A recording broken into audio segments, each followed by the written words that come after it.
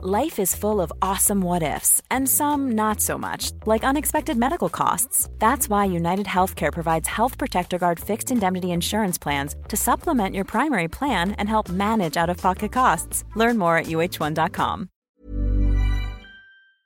Welcome, friends, to another r/MaliciousCompliance video. So I was checking my statistics, and it turns out that only one of you guys aren't subscribed. So if you don't want to be that one holdout, make sure to hit those like and subscribe buttons down below. That said, our first story of the day is by Bobbert Gnarly. Sure, the longest a customer will ever have to wait is 15 seconds. So I worked in a store that wasn't very busy until 3 p.m. and only had 2 to 3 employees on the floor in the morning. We were getting complaints from customers that they'd have to wait a minute or two at the register before getting checked out. We were always filling stock in the aisles and weren't allowed to just stay at the register. Management decided that the longest any customer should have to wait was 15 seconds before starting checkout. As I always do when given tasks that contradict each other, I ask, hey, what gets priority? Getting our stock out or ensuring this checkout happens within 15 seconds? They confirmed that it was the customer service and that it was a top priority. Perfect.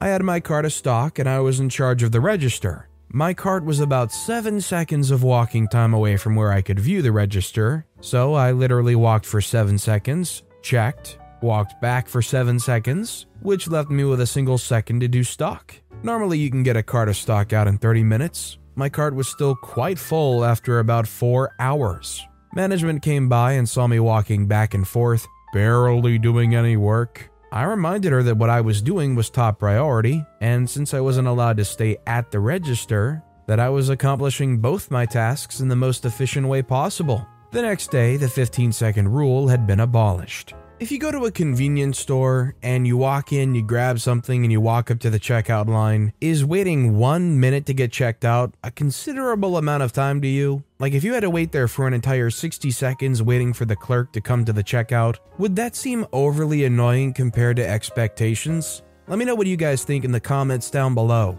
Our next story is by ECD Muppet. Being an engineer is freaking based when your management is incompetent. I'm a factory automation engineer with companies like Tesla on my resume. At my current factory job, shortly after I joined the company, I solved a problem that one of our processes had been having for literally the entire 20 years this factory has been standing, because my specific educational focus in engineering school was centered around exactly the kind of problem this process was having. I had the permission from my direct supervisor and production management to implement the fix for this specific factory line. The other lines were running well enough without it that I didn't feel it was necessary to apply it across the factory. It was just this one line that ran like crap for whatever reason, so I fixed the problem I saw. I did this for about 6 months and managed to fix the problem with literally dozens of different processes across the factory. All the while, I had no idea that there was a rule determined by our corporate engineering manager that all factory processes had to run on the same set of control parameters,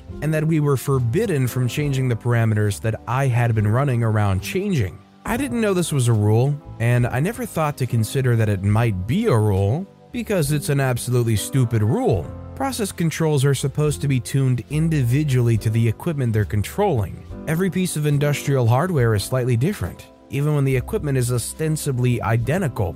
Without getting too technical, things like electric motors have subtle variations in the windings that make them respond differently to current flowing through them. Heating units have slightly different thermal mass and other properties that make them heat up a little faster or slower. The automated controls for those processes have to use slightly different control parameters to account for these subtle differences in equipment. But apparently, the manager read about corporate standardization in a book somewhere and decided that every line across all of our factories needed to run the same controller constants. He had spent years in his own factory forcing his technicians to find a single set of parameters that worked across all his lines. Apparently, he managed to find a set of parameters that didn't cause the equipment to catch fire, so in his infinite wisdom, he had spent the last 5 or 6 years shoving that mandate up the butt of all his technicians and subordinate engineers, so that he could report to his bosses that he'd been putting the hammer down standardizing our processes. So in his eyes, I was freaking up the whole factory by tuning those controller constants to match the hardware they were running on. After trying to explain that's not how any of this works, and getting about as far as that old lady in the commercial, I acquiesced to the manager's very explicit and stern demands to put everything back exactly the way it was supposed to be. I barely managed to avoid being fired on the spot by apologizing profusely for my mistake because I didn't realize that there was a standard in place. So when scrap and quality rejects at our factory doubled in a single week, and we lost about 70 hours of uptime because of jammed up processes, at a cost of about $10,000 per hour in lost productivity, there was suddenly a big meeting demanded by corporate to come yell at us for costing the company about $2 million in 1 week between all the increased scrap and downtime.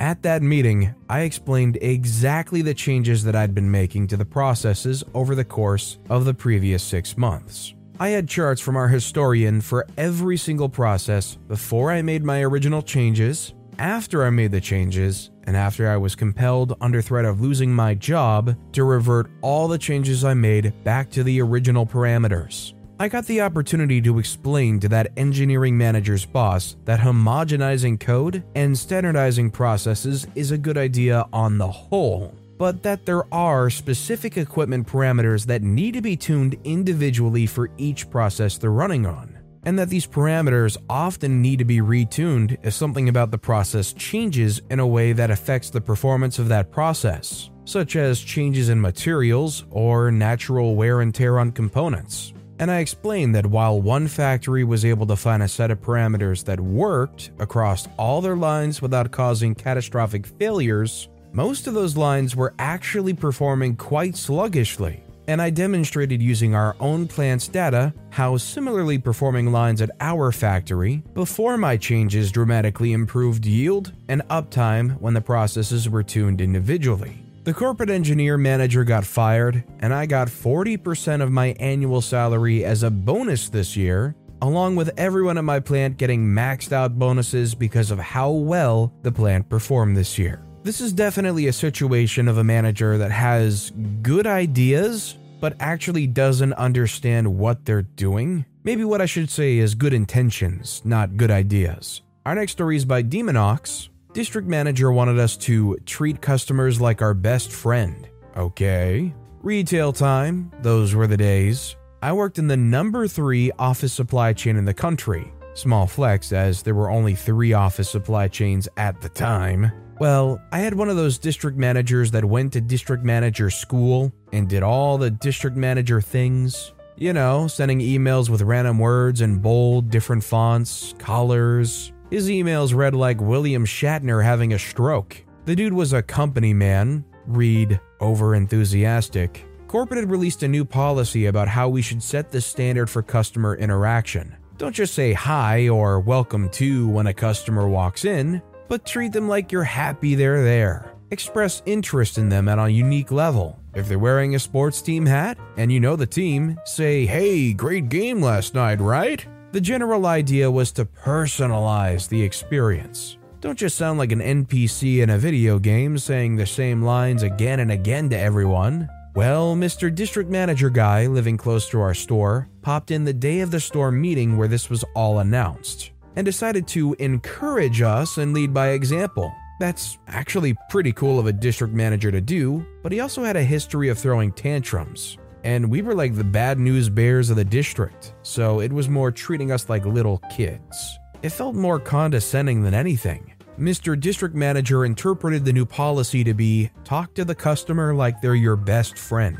We roleplayed, and he would berate employee after employee to get it right. Roleplaying in retail is always awkward, and this isn't a theater troupe. They aren't trained actors. The majority of the staff is first-time job high school kids and part-time college kids. I was the latter. Our performances were not Hollywood. He wanted Hollywood. And me? I'm a sarcastic clown who loves having a little fun. The kind of guy that practices making ridiculous faces in the mirror so I can try them out on unsuspecting friends later. I love an audience. Don't give me an excuse to be ridiculous. So the store opens at 8 a.m. Customers start coming in, and Mr. District Manager is still there, watching our performance and rating us, but not being as loudly snide in front of the customers. Finally, it's my turn, and he's once again repeating out loud, "Remember, you need to treat the customer like you would treat your best friend walking into your house." I recognize the customer who walked in, an old guy in his 60s we gave the name of Reno, and I know he heard every word the district manager said. Reno's one of our favorite customers. You're about to understand why. Reno walks up to me. I say, "Hey dude, what's up?" Reno says, "You know man, same crap, different day, right?" I say, "Tell me about it. My district manager's been a real pain in the butt lately with some dumb new idea that's probably going to blow up in his face." Reno laughs and says, "Sounds about right. Hey, I need to get some folders for a presentation for the condo association. Know where those are?" I say, "Back of the store." "Find them yourself, dude. I'm not your servant." Reno says, "Fair enough. Think your manager buddy's figured out how stupid this is yet?" I say, "I don't know, man. He's not that bright." Reno laughs, loud as he's prone to, and takes a step up to my district manager, gives him a big slap on the arm, the kind that ends with his hand gripping the arm up high by the shoulder, stares him in the eyes, gives his shoulder a small shake. "I think he'll figure it out. He doesn't want to make the store's best customer angry." And Reno walks off. Mr. District Manager's beet red angry. If he were a cartoon, there would be steam. He breathes and practically hisses through clenched teeth, asking, "Just what the heck was I trying to pull?" I do my best Joey from Friends. "What? You said treat him like my best friend, and Reno practically lives here." I got written up again that day. #worth it. So many times I should have been fired from that job. Also, this was like 2004, so obviously I didn't get the word-for-word banter perfectly memorized. But that's the kind of guy Reno was, and that's the kind of employee I was, and that's the setup we were given. "Hey, what's up, man? You here to pick up some more crap?" "Alright, bro, just annoy me if you need something, I guess." "Okay, bet. See you around, bro." I'd be really cut out for this store. And our final story of the day is by Royal Rose. If someone asks you for help, you need approval to help them. Okay, got it, boss. I work in a law firm as a legal assistant. My boss does not like me. No clue why. She just doesn't. I'm not unconvinced the only reason I haven't been fired is because every attorney I support hardcore goes to bat for me. Now, one thing that infuriates me about their hiring processes is that they do not in any way, shape, or form inquire about computer skills. We are, I guess you could say, tech adjacent due to the type of law we practice, but I've also interviewed at many other firms who require a typing test and some sort of Microsoft literacy test. I've come to be known as a computer whiz kid. I'm not even that great, I'm just really good with Microsoft products. My middle and high school were a bit obsessed with us having computer skills, so I was Microsoft certified at like 14 years old, and while a lot of knowledge base is gone,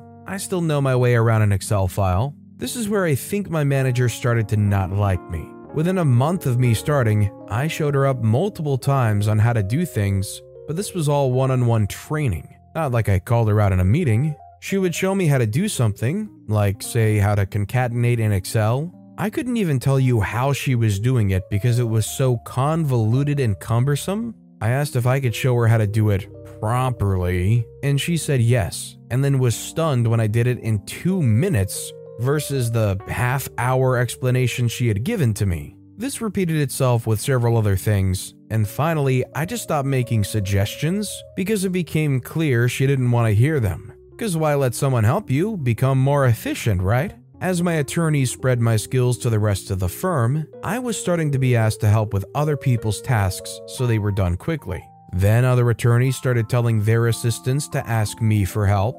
I never minded, as they always asked if I had time before just assuming I would help them. My manager caught wind of this and had a meeting with myself and HR that I was doing unsanctioned and unapproved training. Her words, not mine. I brought up that people come to me, I don't seek them out, and she said, "But you need to run everything by me." I asked if I had to do that if it was a 30-second fix, and she said yes. Okay, you got it. So I did just that. Someone asks me for help fixing a document header. Hey, manager, okay if I show so-and-so this? Someone asks me how to make Excel columns all the same size. Hi, manager, am I okay to help? Get asked how I can make it so when I copy and paste it's in the specific format. "Manager, can I show them?" And to cover my bases, I copied HR. Wanted to show that I'm abiding by the rules. Multiple times a day. I'll give her credit, she lasted almost a month, but I was PTO 1 week. I was then told I'm allowed to assist others with Microsoft products without running it by her. By now, I'm not asked nearly as much to help, mainly because my knowledge has spread. As I would never just do it for them, I would show them how to do whatever it was, and send a follow-up email with the steps. She still isn't my biggest fan, but can't say I give a care. I think it's great that OP's willing to just help these people out, properly teach them or let them do it themselves, and then give them the steps so if they need a quick refresher, they can just look that up. I think the most important thing is just being a good Googler. I'm willing to bet 99% of these things that OP was able to help these people with, if they were half decent at just kind of Google fooing around, there wouldn't be any issue anywhere. But with that being said, that's all the time we have for today. So of all these stories I've read today, which is your favorite and why? Let me know in the comments down below. And if you haven't yet, if you could like and subscribe, that would mean a lot to me. Whatever you do, whether it's liking, subscribing, turning notifications on, all of it helps grow this channel, and I appreciate the heck out of it. So until next time, I'll see you all tomorrow with some more stories.